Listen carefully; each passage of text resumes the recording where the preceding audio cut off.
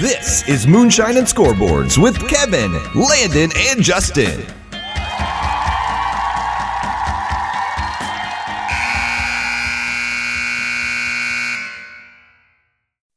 Hello and welcome to Moonshine and Scoreboards episode 10. I'm your host, Kevin, and I'm joined by my wonderful co-host, just Landon, who's a wonderful co-host. Landon, how's it going, buddy? Not too bad, Kevin. Thank you for that wonderful intro, question mark? No. A slight hesitation on the intro there. No, always fun to be joining you.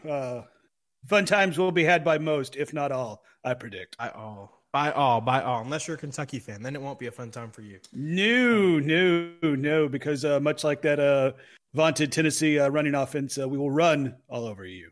Yeah, that's right. In more ways than one. What? It's just me and Landon this evening. Our wonderful, excellent co-host Justin is out this week going through some stuff personally, so he'll be back next week, though, and we'll be all squared away. But he did want to send his regards to the Kentucky fans, and he did want to let everybody know that I'm a big dummy, and he was right, and I was wrong. I know he wanted to say that, so I'll say it for him. And never fear, he sent us his picks for the pub dubs, so we'll get through that, and you'll see his picks as well. Mr. 5-0 in college football last week, so we want to make sure that he, gives everybody their free money so they can ride with his picks this week. Yeah, he would most definitely want us to mention the fact that he did go 5-0 in the college football realm last week. Yes, he would very much appreciate that. I'm sure when he listens to this, it'll bring a nice big smile to his face. But let's get into week 9, I suppose, of the college football season. This is a Tennessee-based podcast, so I guess we're going to talk about the Tennessee game first. The Vols win by a score of 33-27. Egg on my face once again. I thought that Kentucky was going to win. I should have known that there's only 3 things in life that are certain. And it is death, taxes, and Tennessee beating Kentucky at football. There it is. There it is, yes. The offense looked really good. The offense did look really good. It felt like this game was a lot closer on the scoreboard than it felt like during the game. I kind of never really felt like Tennessee was going to lose this game. It was almost I guess how people felt about the Florida game. When Tennessee would score, Florida would come right back down the field and score. And it was almost the same thing when Kentucky scored. Tennessee would come right back down the field and score pretty easily at that. Like you mentioned, Landon, the run game was huge for Tennessee. Jalen Wright carried the ball 11 times for 120 yards, and he had a touchdown. I thought the big playmaker here was Dylan Sampson, though, who only had 75 yards on the ground, but he had a touchdown as well, and he had 4 receptions for 39 yards. But I thought that it was kind of like his another step in his coming out party a little bit. It was I will pay a lot of money to keep that man in a Tennessee uniform next season and for the season after that as well, because he is 1,000%. Yeah, I do think Dylan Sampson is going to be earning some NIL in the upcoming offseason. And while you just rattled off the stats of Jalen Wright compared to Dylan Sampson, Dylan Sampson didn't have the stats that Jalen Wright had in the Kentucky game, but we did see Jalen Wright go out in the second half of that Kentucky game. Josh Heupel said that he was dinged up down the stretch, and we saw more Sampson. We saw Sampson featured in the later parts of the game. More particularly, Sampson had key third down conversions to keep that clock running, to milk that clock, to keep the ball out of Devin Leary's hands, because I never thought the game was in doubt, but I'm going to be honest. I'm very glad that Kentucky didn't get the ball, didn't get another crack at the end zone, because with the way Devin Leary was throwing on the Tennessee secondary, a Tennessee secondary that played for the first time without Kamal Hadden, mind you. So it's interesting to see if this is just a sign of things to come, or maybe if this is more of Devin Leary and that Kentucky offense finally figuring things out, because you have to remember in the offseason, a lot of people were saying that Devin Leary going from NC State to Kentucky was one of the bigger moves in the transfer portal, because before he got hurt at NC State, Devin Leary had like 35 touchdowns. And then I do have to give a tip of the cap to the OC at Kentucky, whose name is escaping me right now, but he later came out and said in preparation for the Tennessee game, he went back and watched some Leary film when he was at NC State and implemented more of those plays and more of those schemes of what really made Leary shine and flash when he was with the Wolfpack. And we kind of saw that because, I mean, like, he threw for well over 300 yards against that Tennessee secondary. So defense kind of made some Tennessee fans uneasy. But again, I think this was one of the most complete games that the offense has played all year, if not the most complete offensive games they've played all year, led on the ground by Jalen Wright and Dylan Sampson. And 2 games in a row, you have to love what you've seen out of Joe Milton. I was just about to say that. I want to come back to last week, the conversation that we had after the Alabama game on whether or not Joe Milton needs to stay at the quarterback. Hand up, I was wrong again. Joe Milton shut a lot of people up this week. Last week, all you saw, the discourse, all you saw all over Twitter, all over sports radio in Knoxville, all you saw was, should Nico get the starts going forward because this season's kind of done? And it's not.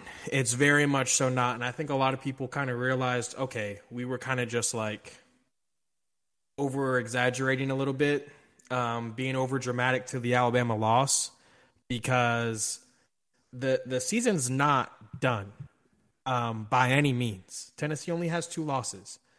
Landon, how many losses did Tennessee have when they went to the Orange Bowl last year? That would be 2, Kevin. That would be 2. Exactly. So the New Year's Six Bowl is very much so still alive. And I don't know if it's the same way for you, Landon, but to me, this season as a whole is giving me very much so 2007 college football season vibes, where you're about to get a lot of chaos, I feel like. I feel like you're about to see a lot of these top teams start to lose. I just watched a YouTube documentary on it earlier this week on the 2007 season and how wild it was, and how it was like 5 out of 6 weeks in a row the number 2 team lost, and it was like 4 of them were against unranked teams. And I was like, just comparing the two to what we've seen this season as to what we saw in 2007. I was like, there's a real scenario where a lot of these undefeated teams that are undefeated right now end up losing 1, maybe 2 games. I mean, the New Year's Six Bowl is by no means off the table for Tennessee, and of course, you know, you have a easy game against UConn this week, your homecoming game that I feel like Tennessee should roll in. I mean, they are a 36-point favorite, depending on what book you're looking at. And they're a 36-point favorite for a reason, but then again, they were a massive favorite against teams like Austin Peay earlier this year, and we saw how that went. So Right. But to your point, Landon, the offense is clicking now. Yes. Like you said, this is 2 weeks in a row that the offense has looked really good. Against 2 very good football teams at that, on the road at that. Both games on the road, where Tennessee has struggled under Josh Heupel on the road. And 2 weeks in a row, the offense, I guess you could say for 6 quarters out of 8 quarters, the offense has looked really good. So I do think that there's still a lot on the table for Tennessee. I like you said, I love what I'm seeing from Joe Milton. The last 2 weeks, he's playing with confidence. I feel like a totally different quarterback than what we saw against Florida and against Austin Peay. Even though we won that Austin Peay game, it was a lot closer than people thought, and a lot of the blame kind of went on Joe Milton for that. I think he looks like a totally different quarterback now, and I'm glad that he's rolling going forward. I don't know, man. I think that, like I said, Tennessee has a good week against UConn coming up, and then kind of the meat of the rest of their schedule, back-to-back weeks, Missouri and Georgia, is kind of going to see. The bowl projections right now say Music City Bowl, but I think if Tennessee can beat Missouri and hang close with Georgia, if not beat Georgia, if both of those two things happen, I don't see any scenario where you could sit there and say that Tennessee wouldn't be in the top 10 if they have two losses, and a road win at Missouri and a win over Georgia. I think Tennessee would be in the top 10 and would be primed to at least Citrus Bowl or Orange Bowl. So we'll see what happens with that. Speaking of Georgia, we can go ahead and recap a couple other games that we saw in this week 9. Speaking of Georgia, they looked really good. They looked really damn good. Yeah, they did. Yes, they did. Very impressive. Their first full game without Brock Bowers. They win 43-20, and it really wasn't even that close. I watched this game right before we signed off last week. I said, watch out for Florida. They might beat Georgia. They might make it closer than people think. I was right for about 5 minutes, and that was that. Because that Georgia defense woke up. Where Brock Bowers was gone, Ladd McConkey showed back up. 6 receptions for 135 yards and a touchdown. Carson Beck went 19 for 28 and 2 touchdowns. The running game was going for Georgia. They were scoring at will, and the defense, they held Florida to 7 points until the fourth quarter, where kind of like the game was already said and done. Georgia looked good. Georgia looked really, really good. And so they have a big test coming up this week with Missouri that we're going to get into later on. But that'll be a very, very interesting game down in Athens. But yeah, a lot of people had their eyes on that Georgia and Florida game to see how they looked without Bowers. And I think a lot of people were kind of surprised at how well they were rolling. Kansas takes care of Oklahoma. Oklahoma undefeated no longer. Kansas wins 38-33. What a wild game. The Sooners go down, but it also took an hour rain delay in between the second quarter and halftime to get there. It did. I think it was like 30 degrees and raining. Yeah. It was not a fun day in Kansas. Yeah. Not very good for the Oklahoma passing game. Dylan Gabriel kind of didn't have it the whole game. He ran for 3 touchdowns, but I don't think he threw for any. Maybe 1.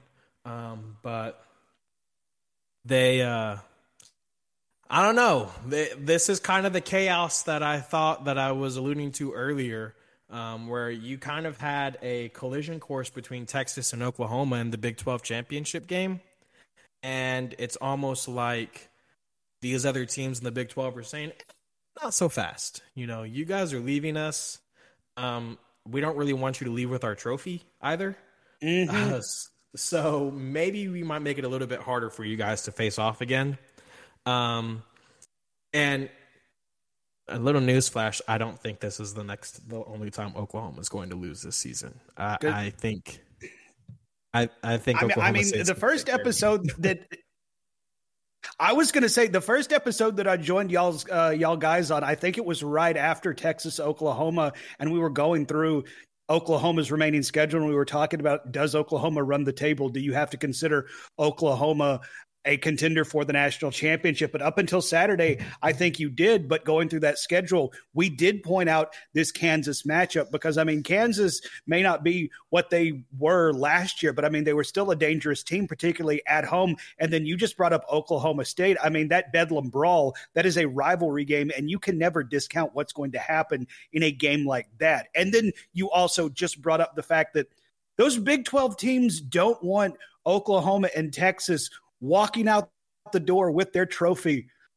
to the glory that is the SEC. Right. There it's is personal. such a thing as pride when it comes to those teams. So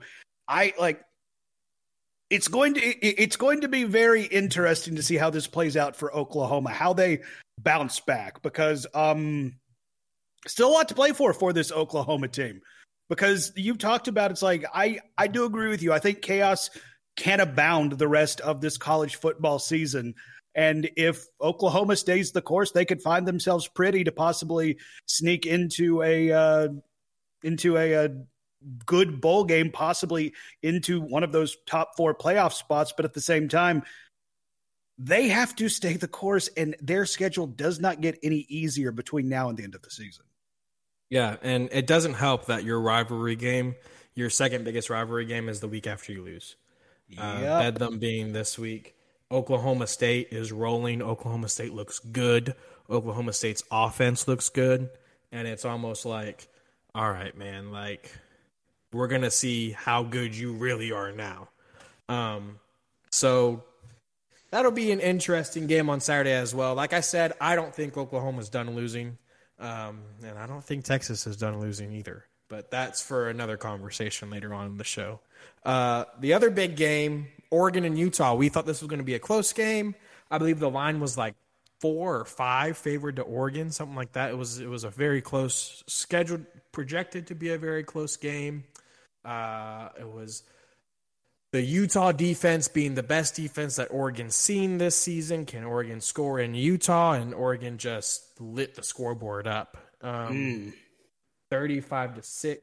And it was the Oregon defense that kind of showed up, holding Utah out of their own end zone the entire game. Only 2 field goals are allowed by the Oregon defense. I'm going to be honest here. I think that Oregon is in a better position to make the college football playoff than Washington is, even though Washington is undefeated. Interesting. Well, here's my thoughts, right? Washington's undefeated, right? And since that game, since the Washington-Oregon game, which Oregon's only loss is to Washington, it's almost like you've seen them go on different trajectories. Washington barely got by Arizona State. Washington barely got by Stanford last week. Oregon's just gone on and dominated than everybody else that they've played. And Oregon's 2 hardest games left on the schedule, they're at home. They got USC at home. They got Oregon State at home. Washington still has to go to USC this weekend. So it's almost like Oregon's got the meat of their schedule done. Washington still has the meat of their schedule to go. And we're going to see, which one looks better. Not to mention, there's a potential that they end up meeting again in the Pac-12 championship.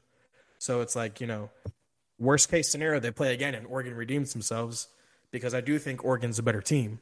And then, I mean, kind of speaking to your point, I think Oregon, if they matched up with any of the top 4 college football playoff teams, I think I might take Oregon with the way Bo Nix has that Oregon team playing, and particularly with the way that defense played against Utah this week. It's like if they can play like that every week. I mean, Ohio State and Michigan hasn't played anybody this year.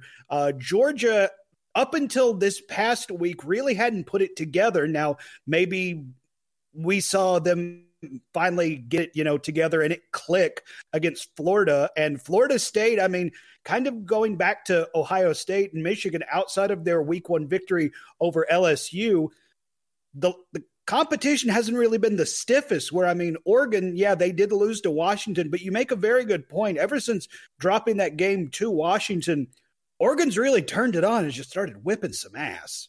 Yeah, they've kind of woken up almost.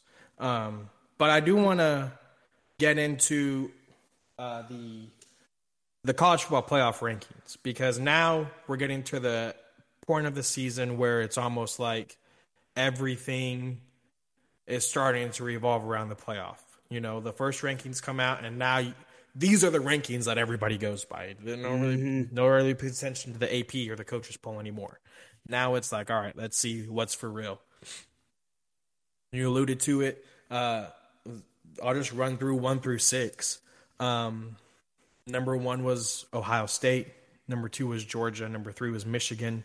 And number 4 was Florida State, followed by Washington and Oregon. What are your thoughts on those top 4 in that order? I think they got the top 4. Part of me feels like Georgia, being the 2-time national defending champion, they haven't lost.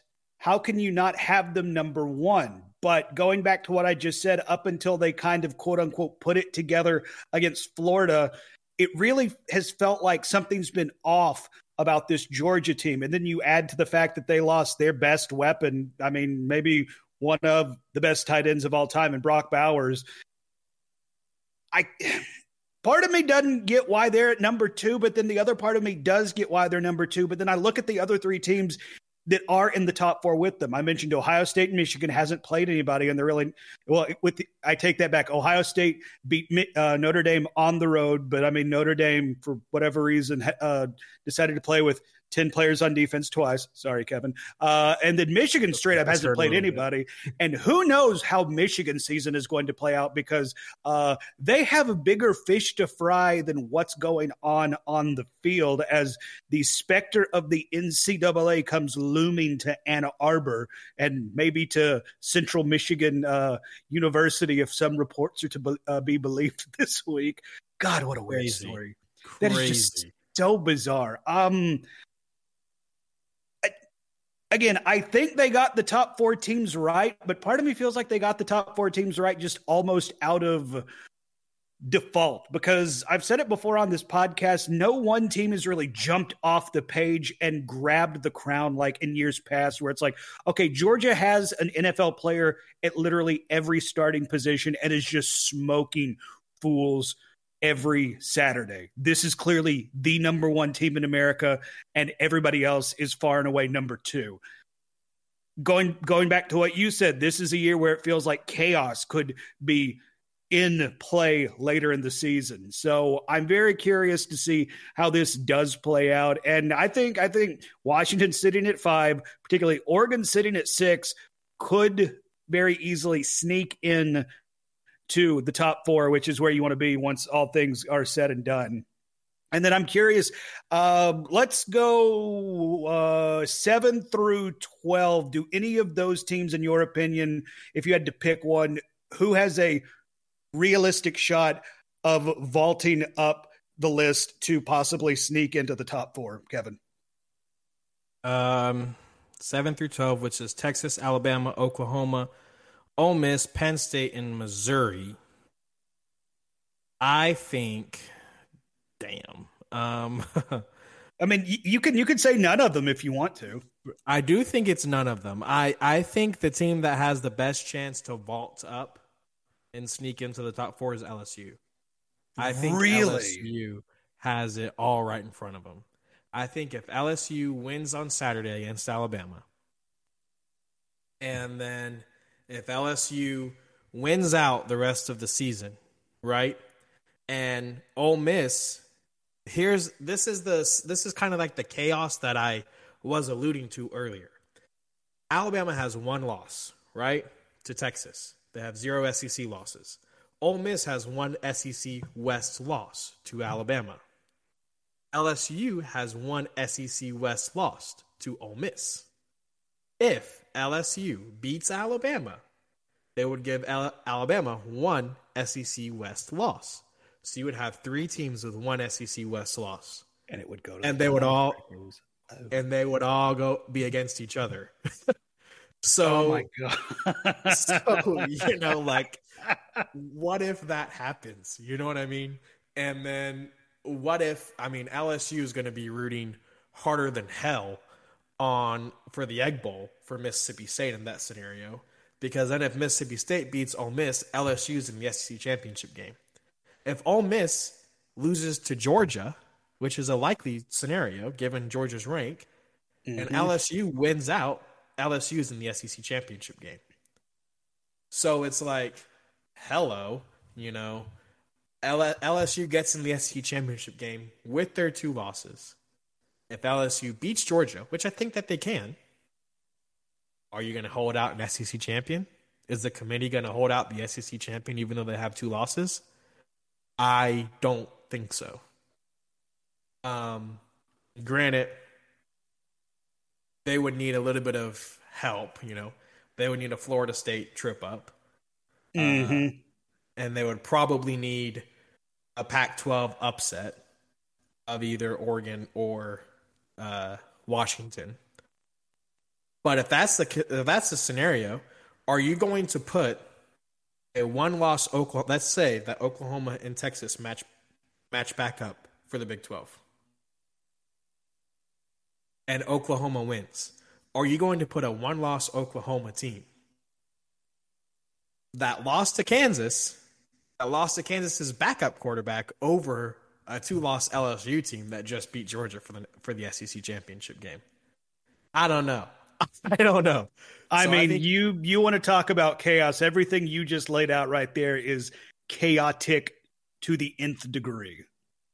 Right. It's it'll be interesting. So I personally think that LSU has a really good chance. I mean, it's all right in front of them.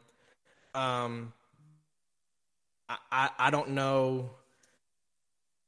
Just those 7 through 12 teams, like I just listed, I think Texas is going to lose again. I think Oklahoma's. I already said that. I think Oklahoma's going to lose Saturday. I don't think Ole Miss is going to beat Georgia. I don't think Penn State is going to beat Michigan, although that could happen. That could happen. And I think Missouri's going to lose 2 more games. I think Tennessee's going to beat Missouri, and I think Georgia's going to beat Missouri. I think Georgia beats Missouri, and I'm not sure at this point how that Tennessee-Missouri game plays out. It's going to be a shootout. Oh, 1,000%. And I don't know at this point if Tennessee has the gun power to keep up with that Missouri offense right now. Right. But here's the thing. Call me crazy, okay? Last week I said we should be starting Nico starting forward. There's a world where Tennessee sneaks their way into the SEC championship game and wins the SEC championship. And then what? I mean, it's kind of the same thing that is in the SEC West. Georgia has no losses. Missouri has 1 SEC loss. Who did Missouri lose to? Missouri lost to LSU. Yep. Yes. LSU Missouri came back and won at Mizzou. Right. So Missouri lost to LSU, and Tennessee lost. Their SEC East loss was to Florida, and then Alabama, of course. Right? Hear me out. Missouri loses to Georgia. Okay? Missouri now has 1 SEC West loss, 1 SEC East loss. They're tied with Tennessee. Tennessee beats Missouri. Missouri has 2 SEC East losses. They're out. Yep. Loser leaves town match.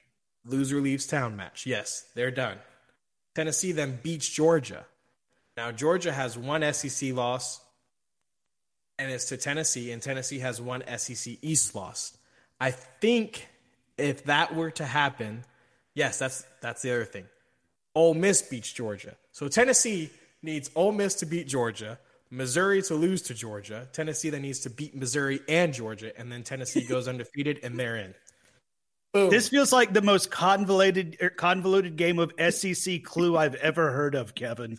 I've done it. I've made a way for Tennessee to get in the playoff. And it was Ed Ogeron with his headset in the locker room. It's done. But yes, I do think that I think that, there's chaos. There's chaos coming. Of the 6 teams, I'll say this. Of the 6 teams that are on top, I think the one team that cannot afford a loss is Florida State. 1,000%. 1,000%. Because the ACC is so weak. And I say that even knowing that Ohio State and Michigan and Penn State really are their entire conference. But at the same time, those three teams make up three of the teams in the top 11 of the college football playoffs. So right now. Right. If Florida State loses, they're done. It doesn't matter to who.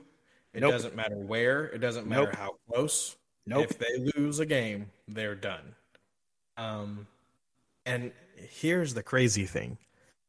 I think that the committee is kind of setting it up to where even if Florida State doesn't lose, there's a chance they don't get in the playoff, which is insane. But I think that if putting Ohio State at number 1, right? If Ohio State loses to Michigan and Michigan beats Penn State, Michigan would then be number 1. Let's say my scenario doesn't happen, okay? Georgia wins the SEC undefeated. They'll be number 2. Let's say, and I think in that scenario, Ohio State would drop from 1 to 3 going into conference championship week. Let's say that Florida State wins the ACC. And let's say that Oregon plays Washington in the Pac-12 championship and Oregon wins convincingly. I think, crazy as it may be, there's a scenario where the committee goes Michigan at 1, Georgia at 2, Ohio State at 3, and Oregon at 4, and leaves an undefeated ACC champion in Florida State out because analytically, Florida State's like not only not a top 10 team, they're like not a top 20 team analytically. Like the nerd test, I know. Another free shout out to another free pod. The Late Kick show with Josh Pate. We talk about it. It's a great show. It is. He has the JP poll. And it is a power rating. Not a power ranking, but a power rating. And Florida State's like not in the top 10 in that. And they haven't been for like 3 weeks. And I think that it's making a little bit more sense because I think that like Florida State, they're not blowing these ACC teams out, and the ACC's really bad. And Florida State just hasn't really shown it against anybody besides LSU. Granted, the LSU win looks a lot better right now than we thought it was going to look. But I don't know.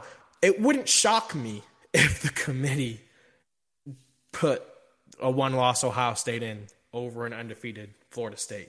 Because they do love their Ohio State Buckeyes. We've known that. I mean, they do love their Ohio State University, but I just don't know. In the scenario that you just laid out, I don't see that Ohio State would be dropped to 3. I think they would be dropped to 4, and then at that point, if Oregon just whomped on Michigan, they would then slip into that number 4, and Ohio State would be on the outside looking in. And even though I do agree, Florida State's strength of schedule outside of that LSU Week 1 victory hasn't really been anything to write home about. You can only beat the teams in front of you, and they would at that point be an undefeated major conference champion. Right. And that does still have some clout. That does still carry some sway, so to speak, in the minds of these voters. So I don't know. It would be very crazy to see how that scenario would play out. Yeah, it'd be. I mean, if you haven't gotten the gist of it, I want all the chaos that I can get. Some people just want to watch the world burn, Mr. Wayne. I want to watch that sucker burn. I mean, after Notre Dame lost to Louisville and after Tennessee lost to Alabama, I was like, burn it all. Burn it all. I want everybody else to lose. Everybody else. I don't necessarily disagree with you on that one, Kevin. Yeah. Give me a 2-loss Notre Dame against a 2-loss Tennessee for the national championship. Why not? Let's just get crazy. Let's turn this into NCAA 13 on freaking Xbox 360, y'all. That's what we want. That's what San the people Diego want. State University is going to go for the championship. That's right. That's right. But I guess we can jump into a real quick. Do you want to do the pub dubs or do you want to do our college basketball preview first? Which one would you prefer? Let's do pub dubs. Let's do pub dubs. All right. Let's do the pub dubs, and then we'll wrap up with our college basketball preview for you hoopsters out there. You can go ahead and raise your expectation, hoopsters out there, which, by the way, speaking of that, we're recording this on November 1st, and right before we started recording it, legendary coach Bob Knight passed away. Right. That's insane. That's wild. It tells me that I'm getting a little old, which I don't like that. Yeah. It's always kind of a mortality check when, somebody that you just like, yeah, he'll always be there being crotchety and semi-crazy and saying whatever the hell he wants to into an open microphone. And you're just like, oh, that's wacky. Or, oh, no, you can't say that. And then maybe he'll wing a folding chair across a court at somebody. But yeah, that's love him or hate him. He was definitely a character in the game of college basketball. Yes, very condolences to his family and to his players that liked him and coaches that coached with him, all his friends as well. A big loss for college basketball as well. But let's get going on that somber note to the pub dubs where people lose money like me and people win money like Justin and Landon. Week 9, we had the 2 best results that we've had in pub dubs history, all 10 weeks of them. Justin and Landon with a freaking 8-2. I went 4-6. Literally a week ago, I was saying you guys can't catch me. Wrap up the season, give me my crown, and now I'm in last. Yeah, It's funny how the tables turn. Tables have turned. Yep. Yeah. You guys had a great week. And I know what did me in. It was picking against Tennessee, and that's what I deserve. I deserve that. Yep. The universe wanted to teach you a lesson. No, it's crazy. Jay once again went undefeated on college football Saturday, and then I turned around and had a pretty damn good day on NFL Sunday. Yeah. Did you go undefeated on NFL Sunday, or did you only have 1 loss? I either went undefeated or I had 1 loss. I'll be honest, I went to bed and stopped checking. So I think you went undefeated on Sunday too. I think you went undefeated Sunday and he went undefeated Saturday. Yeah. And I just sucked. It's okay, buddy. I called the Kansas game though. Damn it! If you would have put the Kansas and Oklahoma game on, that you did. I'll give you a tip of the cap on that one. 1,000%. I appreciate it. My participation trophies should be in the mail soon. But let's get into this week. We're going to start in Austin, Texas. Number 25, Kansas State is going to be playing at number 7, Texas. Now, Texas, once again, without Quinn Ewers. They looked pretty good last week against BYU. Malik Murphy went for 170 yards, 2 touchdowns. He's a big old boy. Let me tell you, he's a big dude, and he's a true freshman.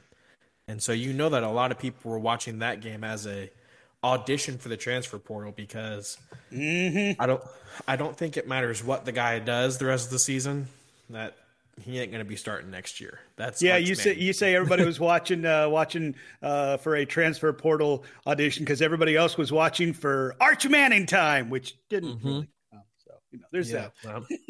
I think Arch Manning's going to be sitting in the Nico boat, just sitting there waiting till next year. And maybe get some garbage time, but that's about it. I will say that Justin picked UT Junior in a rock fight, he says. Texas is favored by 4 points. I forgot to mention that. So Justin's going with Texas in a rock fight. Landon, who are you going to go with? I don't know what type of fight it will be, whether it be a rock or a paper or a scissors fight, but I too will be taking the University of Texas -4 at home. Yeah, that's a good pick.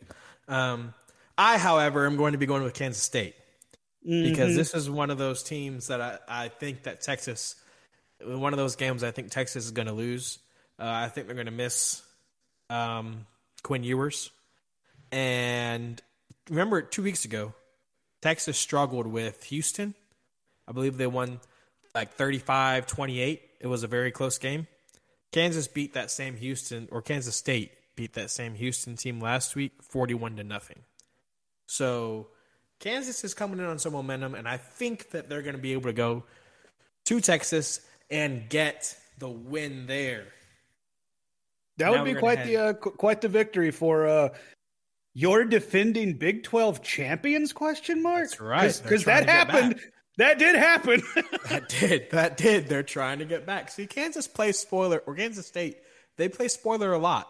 Well, honestly, both Kansas and Kansas State, they like to play the spoiler. They try Rock, to do it chalk, last year. wild hawk, chalk, cat. That'd be a good game this year. That Kansas State Kansas game. That'd be one of the more interesting Kansas State Kansas games on the football field that we've seen in a long time, I think. Now we're gonna head to Clemson, South Carolina, where their coach is melting by the day. Shoo Dabo. It brings a smile to my face every time this man comes to the microphone, and not for the reason that he wants me to smile. He is, 2 weeks ago, he says that the mental health coach is on suicide watch in a joking manner. Can't joke about that. Nope, can't joke about that, Dabo. Then he says that he wants Clemson to lose some more so the people can hop off the bandwagon. Don't think the donors like to joke about that either. Nope. And then this week, he tells a radio listener, if you think you can do it, why don't you come and coach? You apply for the job. I don't give a crap. I was like, Tyler and Scarsboro. I was like, oh my God. You're telling your fans you're part of the problem, you big dumbass. He said that to one of the fans in Tiger calls and called him a smartass. And I will say in every fan base, even in Tennessee's fan base, we call them negavols. There are some fans that maybe need to chill out a little bit. But at the same time, if you're the coach of the football team who's making as much money as Dabo makes $11.5 million. And I will say Dabo has done very well for himself at Clemson University since he's taken over. Look at his track record. And he did point out, it's like before he came there, Clemson didn't really do much of anything when it came to success. And since he's gotten there, they've had a lot of success. But here recently, they've fallen on hard times, Daddy. But Dabo, man. A grown man named Dabo. You can't be doing that, man, because you just entered into the Hall of Fame coach meltdowns with Mike Gundy and Dennis Green and Jim Mora. Herm Edwards. Oh yeah. Oh, you played to win the game. Oh, it was glorious. I'm a man. I'm 40. Did you know that happened 16 years ago, talking about That's feeling insane. old? I know. Insane. Yeah. Every time somebody says that, I'm like, please stop talking. I'm 56. I'm an older man. Go after me. I'm a grandpa. Yeah. Collect AARP now. Yeah. So Dabo is I don't think he's in hot water at Clemson. No.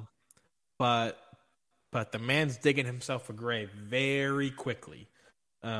He's graduated from a shovel. Now he's got a backhoe out there just digging. He's got Notre Dame coming to town though. I'm sure that'll help. Yeah, I'm sure. Notre Dame coming off a blistering beatdown of Pittsburgh. I believe that final score was 51-7, just 59-7. A lot, not as close as the scoreboard projected or scoreboard said. By the way, that was my bet the mortgage game of the week last week. So it was Notre Dame -20. I got that. They covered the spread for me. I like how you're talking about the games that you got correctly, but weren't part of the pub dubs. Right. So Got to build. I too got all of the games that I didn't predict that we keep track of, guys. I gotta get my ego high somehow. Okay, leave me alone. I'd rather just get high if we're being honest. That too. Yeah. Notre Dame. This is a big rivalry. I'm pretty back and forth. Notre Dame, I believe, has kind of they won pretty easily last year. Game that I was at, pretty fun time. Notre Dame, like I said, coming off a very good win over Pittsburgh. Audric Estime, 3 touchdowns. Sam Hartman looked really good. Clemson has that revenge factor that we've seen 2 times this year already play out. Tennessee got the revenge against South Carolina. Alabama got their revenge against Tennessee. Do we think that Clemson gets their revenge against Notre Dame, the Fighting Irish favored by 3? Justin does not. He says Notre Dame by a lot and at least 1 Dabo meltdown. Landon, what do you say? I am once again going to be echoing the sentiment of the absent Justin Kritzinger. I don't know if I'm going to say by a lot, but I think Notre Dame easily covers the -3. I think Notre Dame just outclasses this Clemson team. I talked about how Dabo has had success in his time at Clemson. This is not one of those all-time teams he's put together at Clemson. Dabo has suffered on the recruiting trail in the age of the transfer portal, in the age of NIL, because he hasn't want to play the game, and his chickens are coming home to roost, so to speak. And I don't think quarterback Cole Klubnik, Skubnik, that guy, I don't think he's the answer there for the Tigers of Clemson. So give me the Fighting Irish on the road. Yeah, you know who did play the transfer portal in the NIL game? Who would that be? Marcus Freeman at Notre Dame, when he went and got who I believe was the best quarterback transfer last year in Sam Hartman, the quarterback at Notre Dame. And I think that the Fighting Irish are going to whip that Clemson ass this weekend. Give me Notre Dame in a beatdown. Oh, so you two are saying by a lot. I'm saying by a whole lot. Give me Notre Dame easy. Marcus Freeman is doing a hell of a job at Notre Dame, and I think he's going to continue that. So I like the Fighting Irish this week. Well, if this plays out like we're predicting, particularly you and Jay are predicting the Fighting Irish by a lot, now I really can't wait for Tyler from Scarborough's follow-up call on Tiger Calls next week, because that's going to be fire. I will say, this is my Bet the Mortgage game of the week. Bet the Mortgage on the Fighting Irish. Absolutely. Okay. 2 weeks in a row. They didn't let me down last week. We're rolling with them again, baby. Okay. Let's go to the Big Ten. Illinois is traveling to Minnesota. Why Justin put this game on the pub dubs? Seriously. I'm not too certain. Why? I mean, I looked at this. It's like, I know nothing about these teams. What in the hell? I know he left off Missouri and Georgia for this game, but it's okay. It's okay. No big deal. He picked Minnesota. I also know nothing about either one of these two teams, so I will go with Minnesota. Landon, who are you gonna go with? Minnesota? Minnesota. 3 picks for Minnesota. We say with confidence. Yep, and that's all we're talking about this game. Because I will once again question why we have to pick this game. That's right. Good Lord. Let's go to Georgia, and not for Missouri and Georgia. Justin didn't put that on there. Once again, we're going to go the James Madison Dukies. Undefeated James Madison, 23 ranked James Madison, our producer Joe's very own James Madison. They are going to be going to Georgia State, where James Madison is favored by 5.5 points. Justin's finally hopped on the James Madison bandwagon, riding with the Dukes. Landon, who are you going to be going with? Give me the Fightin' Joes to take care of business on the road. James Madison continues their undefeated streak, taking care of business, -5.5. That's right. That's right. I too will go with James Madison, because if there's one thing I've learned in life, it is to never bet against Joe. You've always got to take care of your producer. Yeah, you never bet against Joe is what I've learned, and he's normally right. I will say Joe makes some good money on these picks. I do think that Joe would go with James Madison as well if he was going to be picking. Let's go ahead and lock it in. That's the Joe Lack of the Week. Joe's riding with James Madison. He tells me himself he's riding with James Madison. That's right. Can't pick against the school. A game that I talked about earlier, Washington traveling to Southern Cal. Southern Cal in shambles. Melting quickly. Broken by the Notre Dame Fighting Irish. Barely beats Cal after losing in back-to-back weeks. USC, they're 3.5-point underdogs at home as Washington is favored by a field goal and a half. Do we think that Washington continues the dream season? Justin believes so. Landon, do you believe? I do believe as well. We talked about it earlier. Washington's kind of looked iffy since they took care of business against Oregon this year, but you just mentioned it.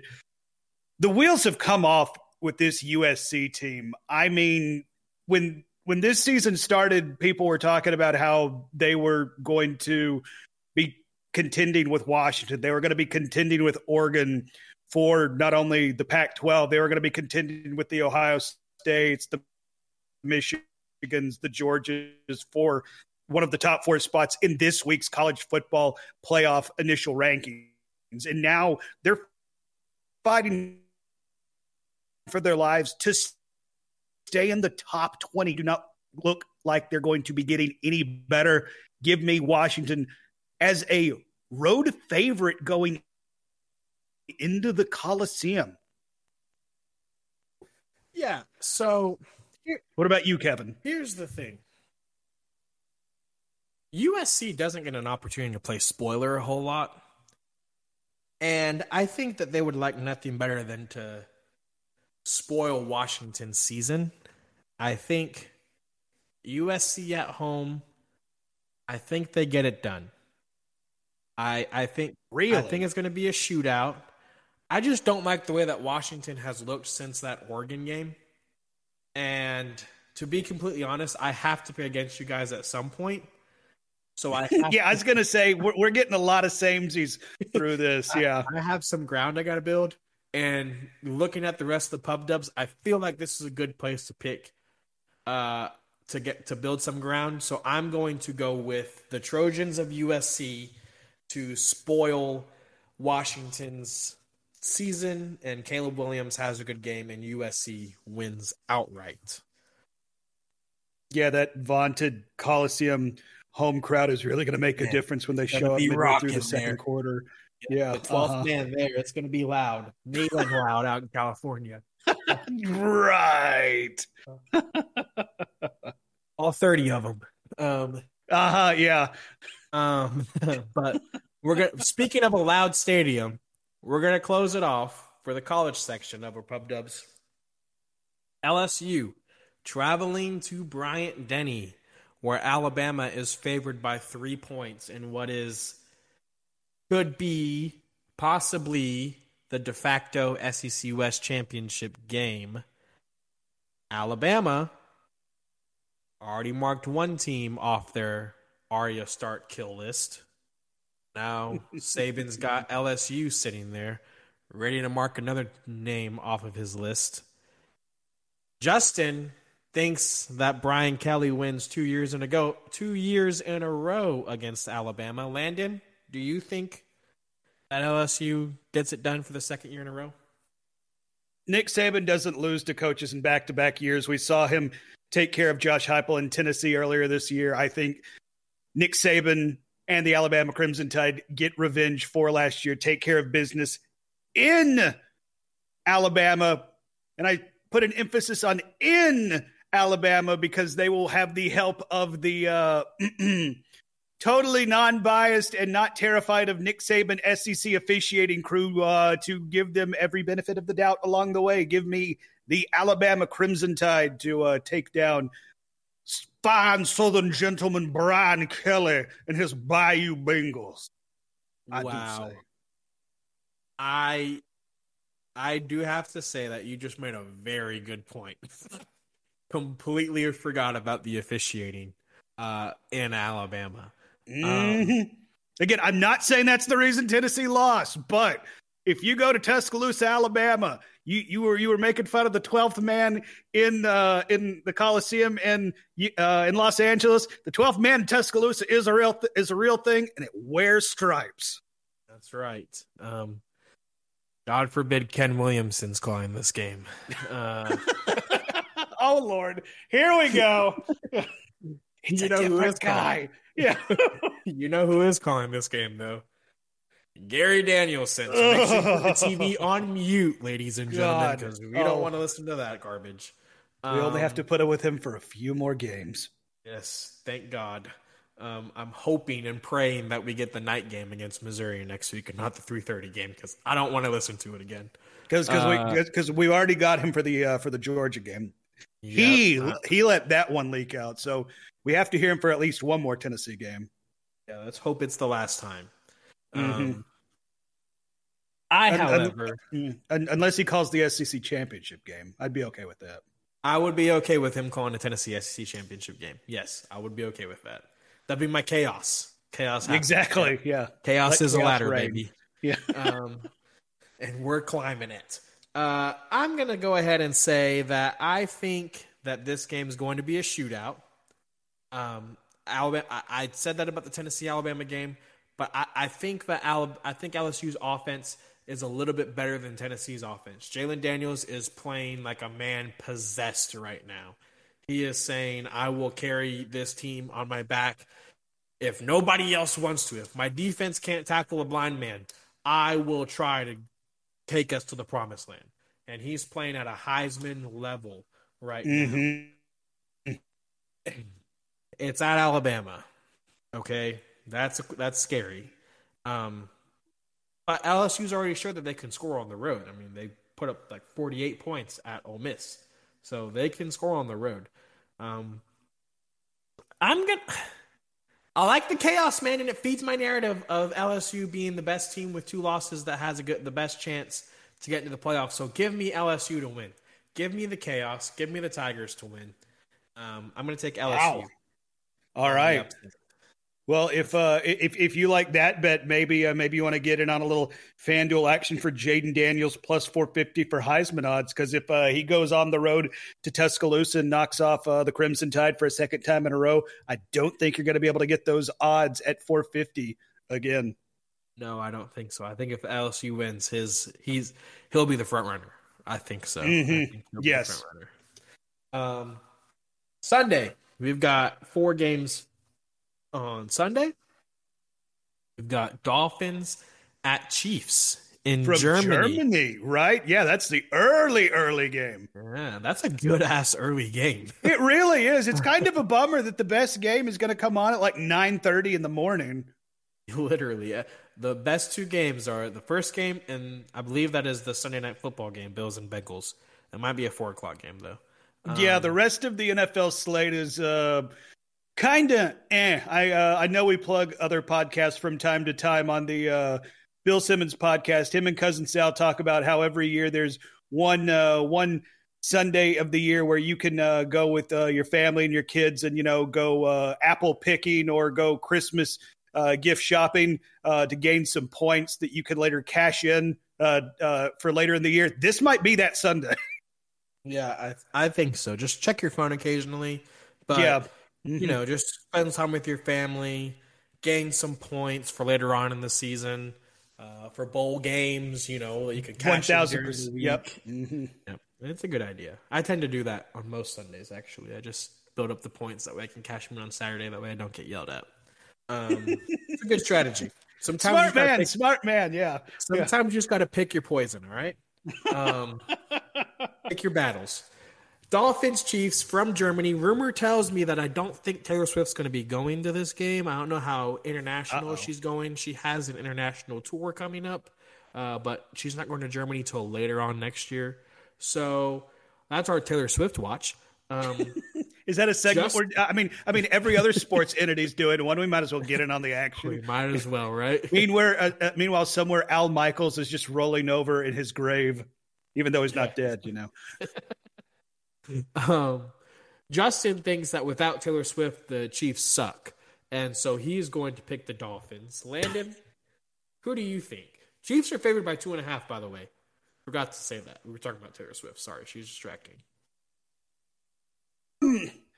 I don't know if the lack of Taylor Swift is the reason why I'm favoring Miami here, but I will say that there is the stat that Travis Kelce does, for some reason, do better when Taylor Swift is in the building, and I think that's kind of hilarious. But I just think top to bottom, Miami has the better team, and they've played better this year. And particularly, last week we saw this Kansas City offense be held to 9 points by a Denver defense that gave up 70 points to this same Miami Dolphins offense earlier this year. And I just I think the chickens are finally coming home to roost with the Kansas City front office just saying, hey, as long as we have Patrick Mahomes, he can do no wrong, and we can throw a bunch of scrubs out there and he'll figure it out. They already tried to bring back Mecole Hardman and be like, okay, well, that's a fit. No, Mecole Hardman isn't a fix. So it's Travis Kelce and a bunch of other dudes out there where you have to go toe to toe, blow for blow against Tua and Raheem Mostert, if you will. And then Tyreek Hill, and then Jalen Waddle, and just speed, hot, dirty, sexy ass speed coming out of Miami. So give me the Dolphins to take care of business over speed. He's with the speed overseas. Exactly, yeah. You were listing all the players of the Chiefs the players that aren't working for the Chiefs. You forgot to mention Taylor Swift. Just throwing that out also there. Will not be working for the Chiefs this week. Right. Was not in Denver. You saw how that turned out. Just saying. I think it's a bad thing that for the Dolphins that the Chiefs got blown out the way that they did last week. And I think that kind of pissed off the Chiefs a little bit. And unfortunately, because I do love Mike McDaniel, I think he's the coolest coach in the NFL. What other coach is ripping vapes on the sidelines of a playoff game? Right? Yeah. He is the coolest. Forget coach. He's the coolest guy in the NFL. Yep. I hate to pick against him, but no, you know what? I see other games that I can go against. So I'm going to go with my guy Mike McDaniels. I'm going with the Dolphins. Dolphins win. All I right. was going to say Chiefs, but I can go against you guys other places. I just got to make up my points, man. That's all I got to do. Well, going back to your point, it's like part of the reason that Kansas City looked like complete garbage last week was Patrick Mahomes played sick and he had quote flu-like symptoms, which it's like, okay, we're just back to pre-COVID where it's like, who cares if you're sick? Just get in the huddle and cough and breathe on everybody while you're sick. But one would have to assume that he's now healthy again, and if he is pissed off, he could be playing with a chip on his shoulder. So to your point, look out for the revenge of Kansas City, I suppose. But still give me the Dolphins. Well, also, if he does have that big C word, I don't know that he's going to be allowed to travel. There is that. If he has the vid, he ain't going to be able to get out of the country. Yeah, they're not going to let him get there. So that'll be interesting to see if Mahomes suits up Sunday. Maybe I need to get on FanDuel and get it on that while I can before they pull the number if that comes out. Get some plus money. Cowboys at Eagles. The Dallas Cowboys going to the Philly tush pushes. I prefer the term the brotherly shove. The brotherly shove. That's right. Actually, did you see that it didn't work on Sunday? They fumbled. Yeah, it didn't work, and it ended up turning into a fumble. Yeah, if they fumbled, and then they ran a fake brotherly shove that did work. I was like, holy shit, they're evolving. it's like COVID. They're evolving. It's learning. I know, it's crazy. So what was once unstoppable is now even more unstoppable. And I, for one, welcome our new tush push. Right. Lord. Justin is rolling with the Eagles in this divisional matchup. Philly is favored by 3 points. Landon, who are you riding with? Give me the reigning defending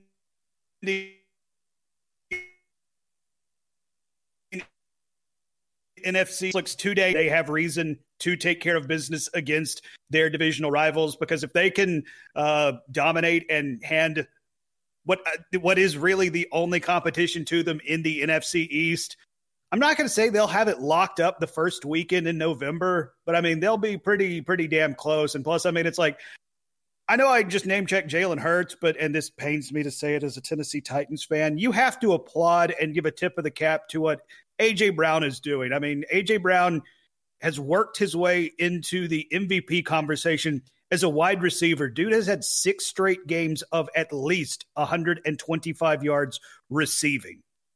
Dude is unstoppable right now. Yeah. So, he's a problem.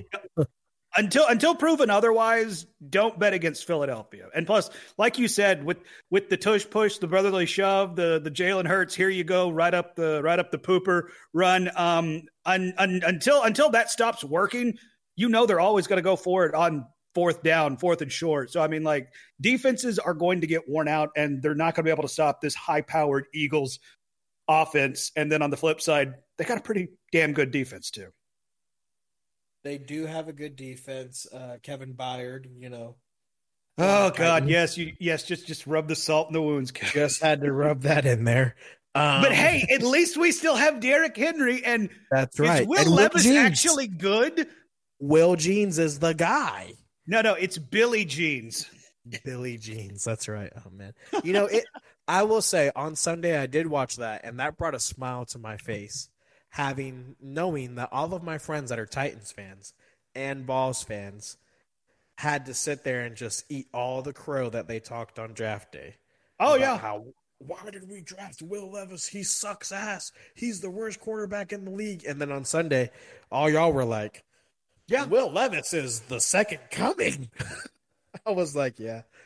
Okay, I wasn't that far, but I was just sitting there thinking, it's like, what is going on? Because even I watched him be pretty damn bad at Kentucky, as did most Tennessee fans. But even when they drafted, it's like, okay, in the Mike Vrabel offense, it's built on, play action, give it to Derrick Henry, and then just uncork it. That could play to the strength of Will Levis. So I didn't like the pick. I'll admit that right now. But after, watching what he did this past Sunday, how, as a Titans fan, how could I not be happy with the outcome so far? But 4 touchdowns, did not have that on my bingo card. Is alive now. Yeah, it's like we're going to the Super Bowl, baby. Yeah. But this Cowboys-Eagles game, you two went with the Eagles. I've got to make up some points. I like the Cowboys to win. Give me America's team. America's team. I like the Yankees. I've been picking Notre Dame a whole lot. I might as well add the Cowboys to my bandwagon success team. And when we talk about the NBA, I'll go ahead and put you down for the Lakers. The Lake Show, baby. Let's go, man. Stereotypical Yankees fan, of course. Uh-huh. When we start talking about the NHL, Penguins, baby, right? Penguins, baby. Yeah. Duke basketball, I'm a winner. What can I say? Man, you guys. Yeah. Let's go soccer. Got to get them where we can, right? So Seattle is traveling to Baltimore. Baltimore, the Ravens are favored by 5.5 against what I think is a very good Seahawks team. Justin is going with the Ravens. Landon, who actually I'll pick. Okay. I'll go next because I've made you go first a lot. I'll go next. I'm going with Seattle. I think Seattle's very good. I think Seattle's going to win the game outright. I think Seattle might be like the second or third best team in the NFC. Wow. So I'm rolling with Seattle. They just traded for Leonard Williams, who is a playmaker defensive lineman. And so I think that he's going to come in there and make a difference. A fantastic move for that Seattle Seahawks team. So give me Seattle. I like the Seahawks this week. Landon, what about you? This was a pick that I went back and forth on for a long time because I like you think Seattle is one of the better teams in the NFC. If they weren't in the same division as the 49ers, I would say they would run away with their division. But honestly, with the 49ers being on the bye this week, losers of the last 3, maybe Seattle can make up some ground. And they've yet to play each other this year. And it's one of those situations where they're going to play each other twice in 3 weeks later in the season. So who knows, maybe they can catch the 49ers right at the perfect time and take the division and get that home field advantage. But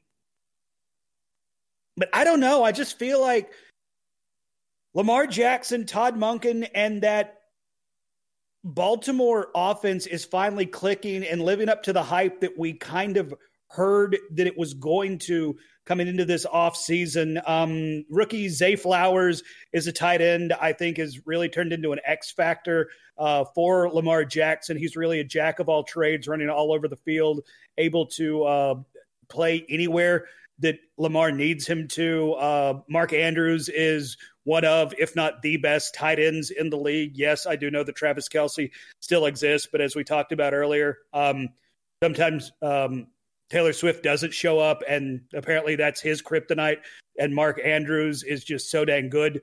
It's because he's already married.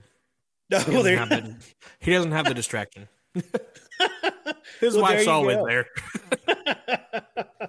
But with all that being said, give me the Ravens, which by the way, I may have a futures bet on the Ravens to win the North. So that may or may not have something to do with my pick. Ooh. Well, speaking of the AFC North, we've got the Bills traveling to the AFC North defending champion Cincinnati Bengals. Cincinnati is rolling. Cincinnati looks like Cincinnati's supposed to look. They are and Cincinnati is favored by 3 points. Justin's rolling with the Bengals. I know that's his Super Bowl pick is the Cincinnati Bengals. Landon, are you gonna roll with the Bengals, or are you going with Josh Allen and the Fighting Bills? I'm going to go with the Bengals. You mentioned that they finally look like they were supposed to coming into this year, mainly because Joe Burrow, for the first time, well, I think going back to last week, is finally healthy. And I can't believe that Cincinnati threw out their franchise and let him play hurt as long as they did. And it took them forever to finally look right, where it's like, I'll be honest, I don't know what's wrong with the Bills, and I think the Bills might be kind of selling us a bill of lies. Pardon the pun. I don't think the Bills are that good, if we're being completely honest. Whoa, that's a take, but I like it. I know that technically their Super Bowl window might be open, but it's like, look around the rest of the AFC. It's like they're not even the best team in their division anymore. Give me the Ravens over them.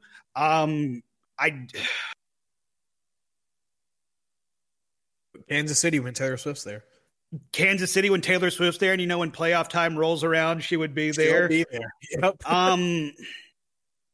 I Josh Allen is not playing up to the hype that I think some people have built him up to in the last few years. He still makes too many irresponsible plays with the ball. And I do respect the fact that he wants to play hero ball sometimes. But when you play hero ball, sometimes that bites you in the ass and you turn it over and put your team in a bad spot. And that leads to your team catching 7 and then 14, and then you're having to dig yourself out of a hole and you're having to play hero ball more and more. And plus on top of that, Buffalo has just been ravaged by the injury bug. They cannot stay healthy to save their life. And on top of that, it's like, I'm not sold into their run game. Stephon Diggs seems to be their only surefire receiving threat, and then everybody else disappears. And on top of that, Stephon Diggs, it seems like every other week, is having to give some presser or some comment to the media saying how he and Josh Allen are good. Eventually, that situation is going to come to a head, and those situations never end well. So I don't believe in the Bills. So this is more of a pick against the Bills than it is for the Bengals, despite I do think the Bengals have finally righted the ship, ... even though I think the Ravens still win that division. I'm going to tell you something, Landon. The winner of this game is going to win the AFC. Really? Yep. The winner of this game is going to win the AFC, and I think that these two teams are going to play again in the AFC Championship. I will say that. And guess what? I think the same team's going to win. And I think it's going to be the Buffalo Bills. All right. Because no one circles the wagon like the Buffalo Bills. Okay, Boomer. They are. I'm so glad you got that. That has a double meaning. They are on the matchup predictor, like Justin loves to pull up on ESPN. On ESPN. I almost got it on SportsCenter. On ESPN. Buffalo is favored to win the game 67% to 33%. Even going on the road. Even going on the road. The Bills are good. The Bills had a slow start, yes. They've dropped some games they shouldn't have dropped, yes. But in the big games that matter, that they need to show up, i.e. the game against the Miami Dolphins, they showed up. And I think that the Bills get it done. The Bills win. Give me Josh Allen. He's going to have a great game. The MVP run is not dead. My man's coming for the MVP. So give me the Bills. The Madden curse is not real. Well, I'll agree with you. I don't think the Madden curse exists anymore. It did at one point, but not anymore. I don't know. I feel like I've been sold the Bills before, and it's just always like, okay, so like, honestly, I feel like they've been coasting off that game against Kansas City a few years ago in the playoffs, and they've been coasting on it for a few years at this point. They have a bunch of players that built their name off that, like freaking Gabe Davis. It's like, I don't know how many times I've drafted him in fantasy just based off. It's like, yeah, he had like 4 touchdowns in that one game. It's going to be the year he finally breaks through. Yep. Gabe Davis is the type of receiver on fantasy that he's either going to get you 50 points or no points. Oh, believe me, I'm very much aware. That's why I stay away from the Gabe Dave now. I do as well. I can see him on my waiver wire right now. He's sitting there looking at me, and I'm like, I'm not doing it. It's like, nope, I'm not doing it. I've said no. So that concludes our pub dubs. I'm trying to get us in under an hour and 30. Probably won't happen, so I apologize to Justin, and I apologize to Joe, and to the listeners that might not like the longer episodes. But we're going to talk college basketball, and we're going to try to do it as quick as we can. Because the college basketball season does tip off later on this week, I believe. We're going to try to make it short and sweet. We're going to talk about the Tennessee Volunteers, sprinkle in a little bit of talk about other teams, and then give some predictions. So, nothing too crazy. Tennessee enters the season the 9th-ranked team in the AP poll and the 10th-ranked team in the coaches poll. They are picked to win the SEC for the second time, I believe, under Rick Barnes. I think this is the second time they've been picked to win the SEC under Rick Barnes. Granted, they've won the regular season once. They tied for the regular season title one year under Rick, and they have won the postseason SEC title under Rick in another year. The Vols, they returned 4 big players from last year. Josiah Jordan-James, Santiago Vescovi, not Vescovi, Vescovi.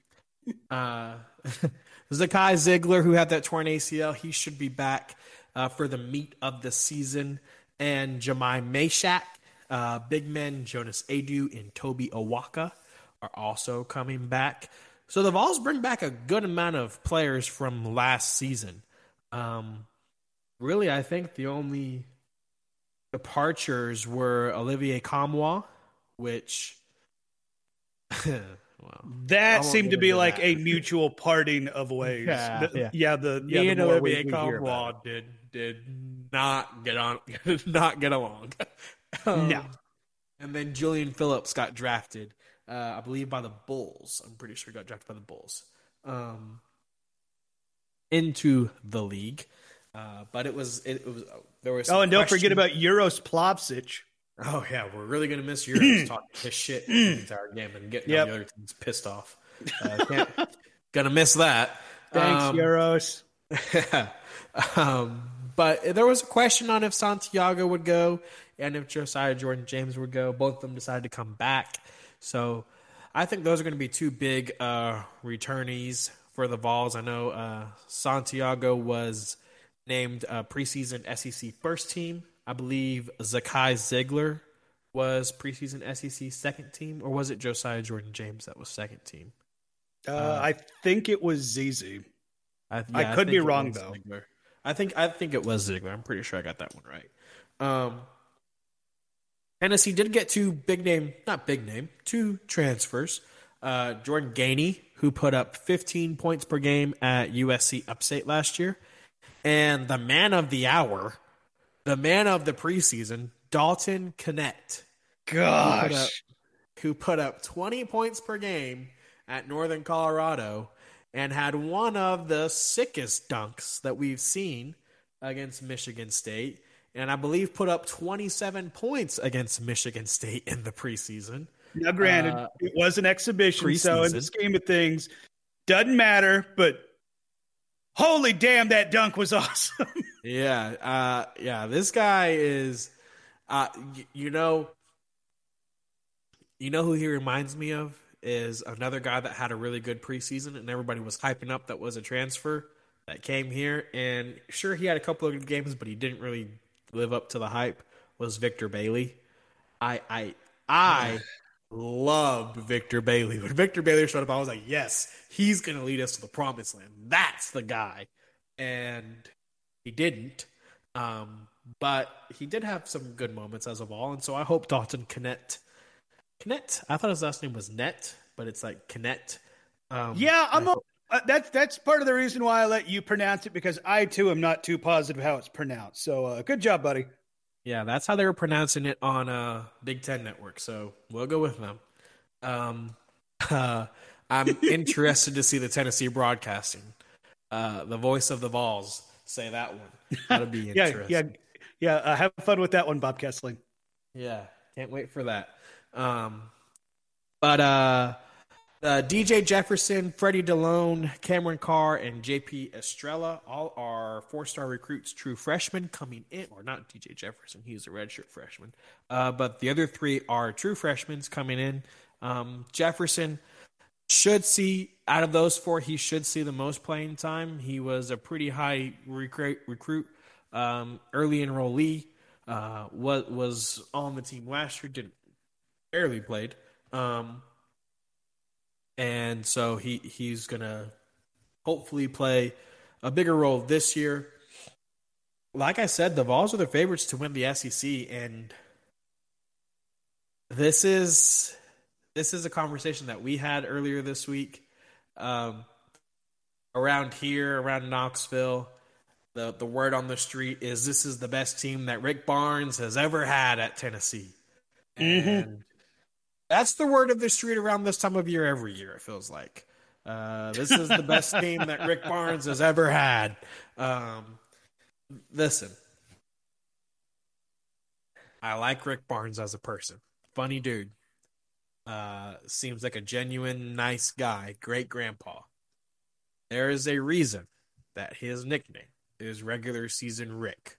And this team can come in as the number one team in the nation and be picked by every Tom, Dick, and Harry to win the national championship. And I will still not pick Tennessee to win the national championship until they do it, because I've seen teams that are on paper better than this team get put out in the Sweet 16. So, I mean, I understand what you're saying, but I mean, playoff basketball, much like playoff baseball, particularly the NCAA tournament, is such a weird beast. I mean, like, all it takes is you running into a team that's shooting lights out. You have an off night, and then your season is over. I mean, like, just freaking look at what was it? Purdue had Zach Edey all year, who was far and away the best player in the country, and he's coming back. And then all of a sudden, oh look, they're out, and I mean, like, who would have? And I still honestly believe if Zakai doesn't get hurt, Tennessee makes its first Final Four, because everything broke right for them in that bracket. But again, all it takes is you having injuries when the team that you're going up against doesn't. And so I understand regular season Rick and his long vaunted career. Would you like to see more postseason success? Sure, absolutely. I think he would be the first one to admit he would too. But at the same time, it's like I'm not going to hold that against him, because with this team right here, I think they have it in them to be national champions. I would love that. And I'm not one of those Vol fans that Vol basketball fans particularly that is like, he's regular season Rick, I want him gone, because I don't know what's better out there. Yep. He's one of the best coaches in the sport. He's a hell of a recruiter. He's got a ton of talent in the NBA that he can pull out and say, you know, hey, look, these are guys that I've put in the league that are playing. I mean, hell, one of the best players in the league played for him. One of the best players of all time played for him. Yeah. The con to that is you didn't win a national championship with him. You didn't even make a Final Four with him. Nope. And so it's like, okay, well, you know, yeah, sure. Interested to see how we do. The schedule, it's not incredibly hard. Their out of conference schedule is I think, very lenient. We have Syracuse on the schedule. I believe that game is in the Battle for Atlantis or Maui, one of those two regular season tournaments. We have Syracuse, or it might be at TBA. We play in Chapel Hill against North Carolina. That'll be fun. That'll be a fun game. I don't think North Carolina is going to be very good. They're preseason 19, but they lost a lot of talent in the transfer portal as well. Mm-hmm. And their coach Hubert Davis is on the hot seat. Yep, already. Last season, preseason number 1, and misses the dang tournament. Yep, that's wild. And then on December 9th, they host Illinois, who's preseason 25. So those really are the three big games that stand out on the non-conference schedule. In SEC play, we travel to Mississippi State. We have Alabama in a home and away. We have Kentucky in a home and away, of course. We have A&M in A&M.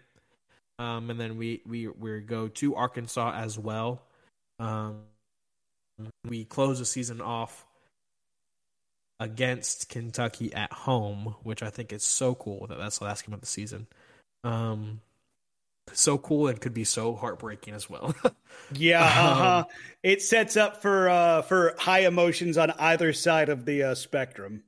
Right, because I don't hate Kentucky in football, but man, I want to punch John Calipari in the face so bad. I would love nothing more than to just dot his eye just one time. Go to jail. I don't care. I just want to. I don't. You care, would do man. your time. I'd do my time. You got TV in jail, so that's fine. That's all I need. It's like a mini vacation. Whatever. But I do think that this team can win the regular season SEC title. I do think they can win the postseason SEC title. I do think that they're the best team in the SEC, top to bottom. So I do like that as far as the Vols go. I know your ceiling on the team. You already said you think that they have the talent to be national champions.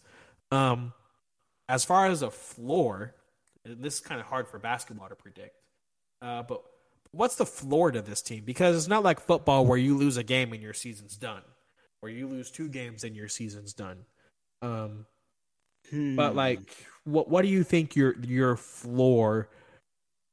We don't think that they're gonna miss the tournament. No, I don't think either one of us thinks that happens. If they miss the tournament, that means 2 of the 4 of Triple J, Santiago's, Jemai, ZZ never comes back, and they get hurt. All of the freshmen don't pan out. I mean, like it would take something catastrophic for this team not to make the tournament.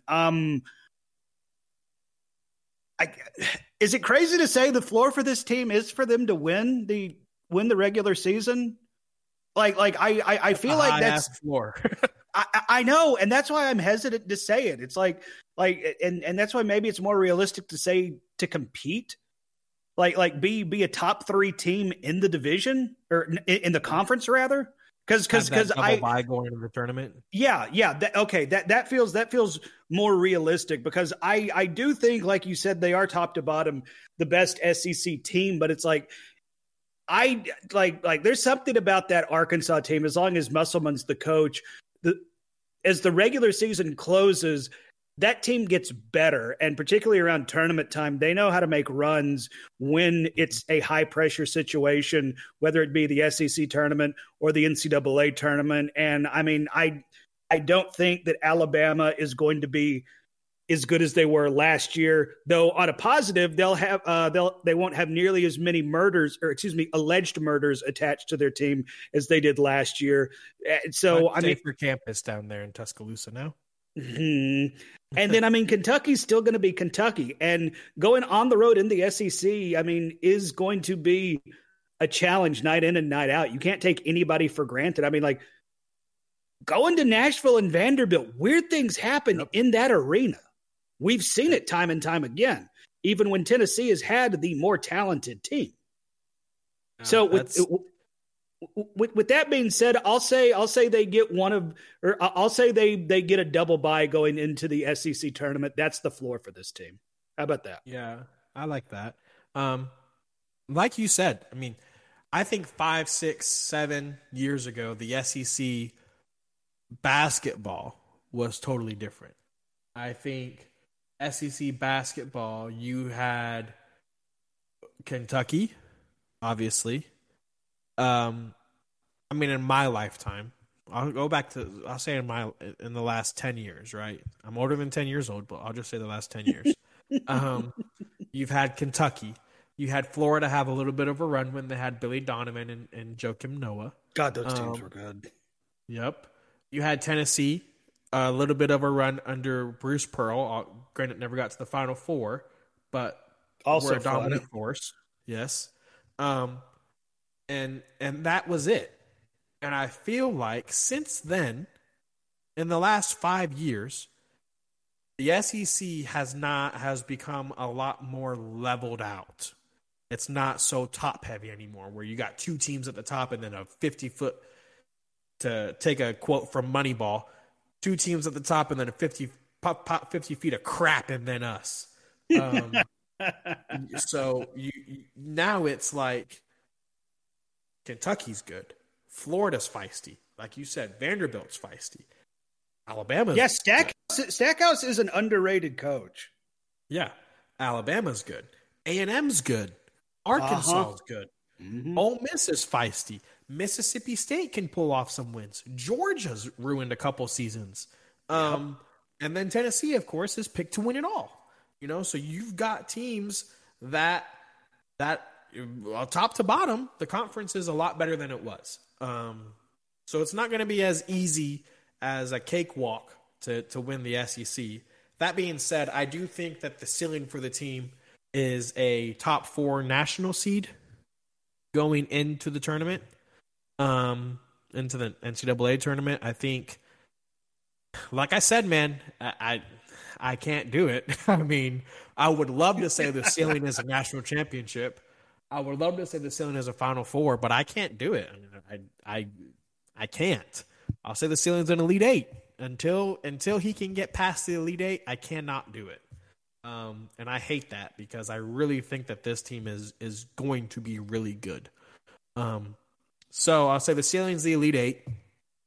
I'm with you. The floor is a double bye in the SEC championship, and then I'd say a Sweet 16 in the in the Big Dance. Tennessee's not the only basketball team in the nation, though. Kansas enters the AP poll at number 1 in the AP and the coaches poll. Rest of the top 10 is Duke, Purdue, Michigan State, who Tennessee beat, Marquette, defending champs UConn, Houston, Creighton, Tennessee, and Florida Atlantic. That's wild. I'm going to be completely honest with you guys. I know nothing about Florida Atlantic. You know nothing about Florida Atlantic? Not a damn thing, other than they got to the Final Four last year. Okay, and yeah, okay. I was going to say, it's like there is that caveat. Yeah, that's about it. Okay, all right, yeah. I think the best team in the nation. I don't think it's Kansas. They got the best transfer in the nation in Hunter Dickinson, who left from Michigan to go there. But I think the best team in the nation, and I think it's very close. I think it's Duke. I think Duke is going to be freaking good this year. Kyle Filipowski's coming back. He's just the reigning ACC Player of the Year. If he would have gone in the draft, probably would have been a top 5 pick. Decided to come back. Mark Mitchell's coming back. Their big man down low. He's a force. And then their point guard is 4th year, is a senior, Jeremy Roach. Typically, when Duke has a senior point guard, Duke does pretty well. Tyus Jones was a senior. Trey Jones was a senior. Both national champions. Quinn Cook was a senior. National champion. I don't know. I'm not going to say it, but I think Duke's going to be pretty good. I did want to talk about UConn, the defending national champion. They got a hell of a schedule. No kidding. You have this listed out. It's like, God bless. They got a murderer's row. That's brutal. They play at Kansas, against North Carolina, against Gonzaga. Then they play Creighton 2 times, who's number 8, Villanova 2 times, who's number 22, and Marquette 2 times, who's number 5, before they even go into the Big East tournament. That's a gauntlet. That is a gauntlet. So going to be a nice job for old Bobby Hurley, and we'll see if he can get it done. Because God knows they won't be getting it done on the football field this week. Oh, shots fired. That's right. So we're not going to go through conference by conference, and pick each champion. That's a little much for basketball. But we are going to do our Final Four predictions and our national champion prediction. So, Landon, do you want to go first, or do you want me to go first? Why don't you lead us off? I will go first. Okay, I will say that my Final Four will be Duke. I do think that Duke will be there. All right, typical Yankees fan. I have the Dukies as well, as much as that pains me, though. The last time we did see Duke on the basketball floor, Tennessee bludgeoned them to death, and I'm sure right. The Dukie fans are still crying about it. So that's right. That's cry fine. some more tears. Yep. Coach K's not coming back, bitch. I do think that UConn gets back to the Final Four. That schedule, if they can get through that schedule and get into the tournament, they can get into the tournament. The tournament might be the easiest games that they play all season after that schedule. So I'll take UConn. I'll take Duke. I'll take Kansas. And I will take Miami. 2 ACC teams. I think Miami gets there. What about you? All right, I already said Duke is one of my teams. I think Zach Edey is going to get Purdue over the hump, so give me the Boilermakers.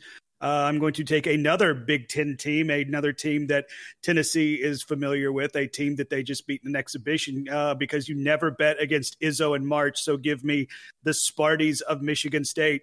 And I already said it. I think this Tennessee team has the talent to break through that proverbial glass ceiling that has, I guess, been there for not only Rick Barnes, but for this Tennessee basketball program and reach Rick Barnes' second and Tennessee basketball's first Final Four. So that's my Final Four. I like it. A Tennessee-Michigan State rematch in the Final Four where it actually means something. Where it actually, this time it matters. that would be fun. Or a Tennessee-Duke rematch in the Final Four. Oh, Lord. I prefer the Michigan State one. Yeah, I was going to say, I want the Michigan State one because if I'm being honest, I don't want to see that one play out because Duke will come out and like opening whistle, they'll freaking drop kick us. Yeah, like they did last year. Well, and this time we don't have Olivier and Euros to just like hit them with a doomsday device like they're freaking Legion of Doom. Literally. All right. So my national champion, it is going to be the Duke Blue Devils. I don't know, man. Like I said, once you have when they have a senior point guard, they typically do really well. And I think Jeremy Roach and Kyle Filipowski are going to be pretty good. And I think they're going to carry John Shire to that national championship. What about you, Lyndon? Who's going to raise the trophy at the end of the season for you? Call me a homer. VOLS. Go Vols go. I love it. They are a veteran team. They're led by seniors. They got enough young talent that I think will contribute, which I'll be honest would kind of be different for Rick Barnes, but maybe finally he'll be evolving with the times because he realizes he needs to. But I mean, this team has the talent to get it done. So if he's going to get it done, I think this is the team that will. I love it. Dalton Knecht. Yeah. Most outstanding player. That's right. Heard it here Let's get Knuts, y'all. Oh, yeah, baby. All right. All right. So with that, we're going to wrap up the show. Yeah, I don't think we're topping that. Nope. So I do want to thank you guys, the listeners, for tuning in again, hanging out with us. Didn't quite get my goal, but I got it close. 11 minutes off. And hate me for that. Not bad. Yeah, I want to thank you, Landon, for coming out here on with me this evening and talking football and some college basketball and making this show a good old time. Shout out to producer Joe, making us sound good. Thanks, Joe. Still undefeated. JMU Dukes. We're riding with the Dukes this week. And then shout out to Justin for making the pub dubs, even though he didn't include Missouri and Georgia, but that's okay. We forget. Still don't understand that one. And shout out for him not being here so he can't defend his questionable actions. I know. Funny, he comes up with a crazy pub dubs and can't even show up to defend it. I don't know about that. Yeah, next time he does that, he's going to have us like picking Uzbekistan marble fighting or something. That's right. Yeah. We're playing cricket. Yeah. Be like, shouldn't we be like picking the national champion? No, it's Uzbekistan marble fighting, guys. Just trust me on this one. Listeners are going to love it. Also, I can't be there. Yeah, right. Good luck pronouncing those names. Right. But be sure to follow us on the socials at Boozy Sports Pod, where we're going to be talking it up this weekend during the college football and the NFL. And, of course, you'll find us on there during college basketball as well. But until next time, we hope you guys have a great weekend of the college football, the college basketball. You got some NFL, NBA, and the NHL, and maybe the World Series will still be going on. So good luck with that. Hope you guys enjoy it, and thank you so much. Bye-bye. Thank you for listening to another episode of Moonshine and Scoreboards.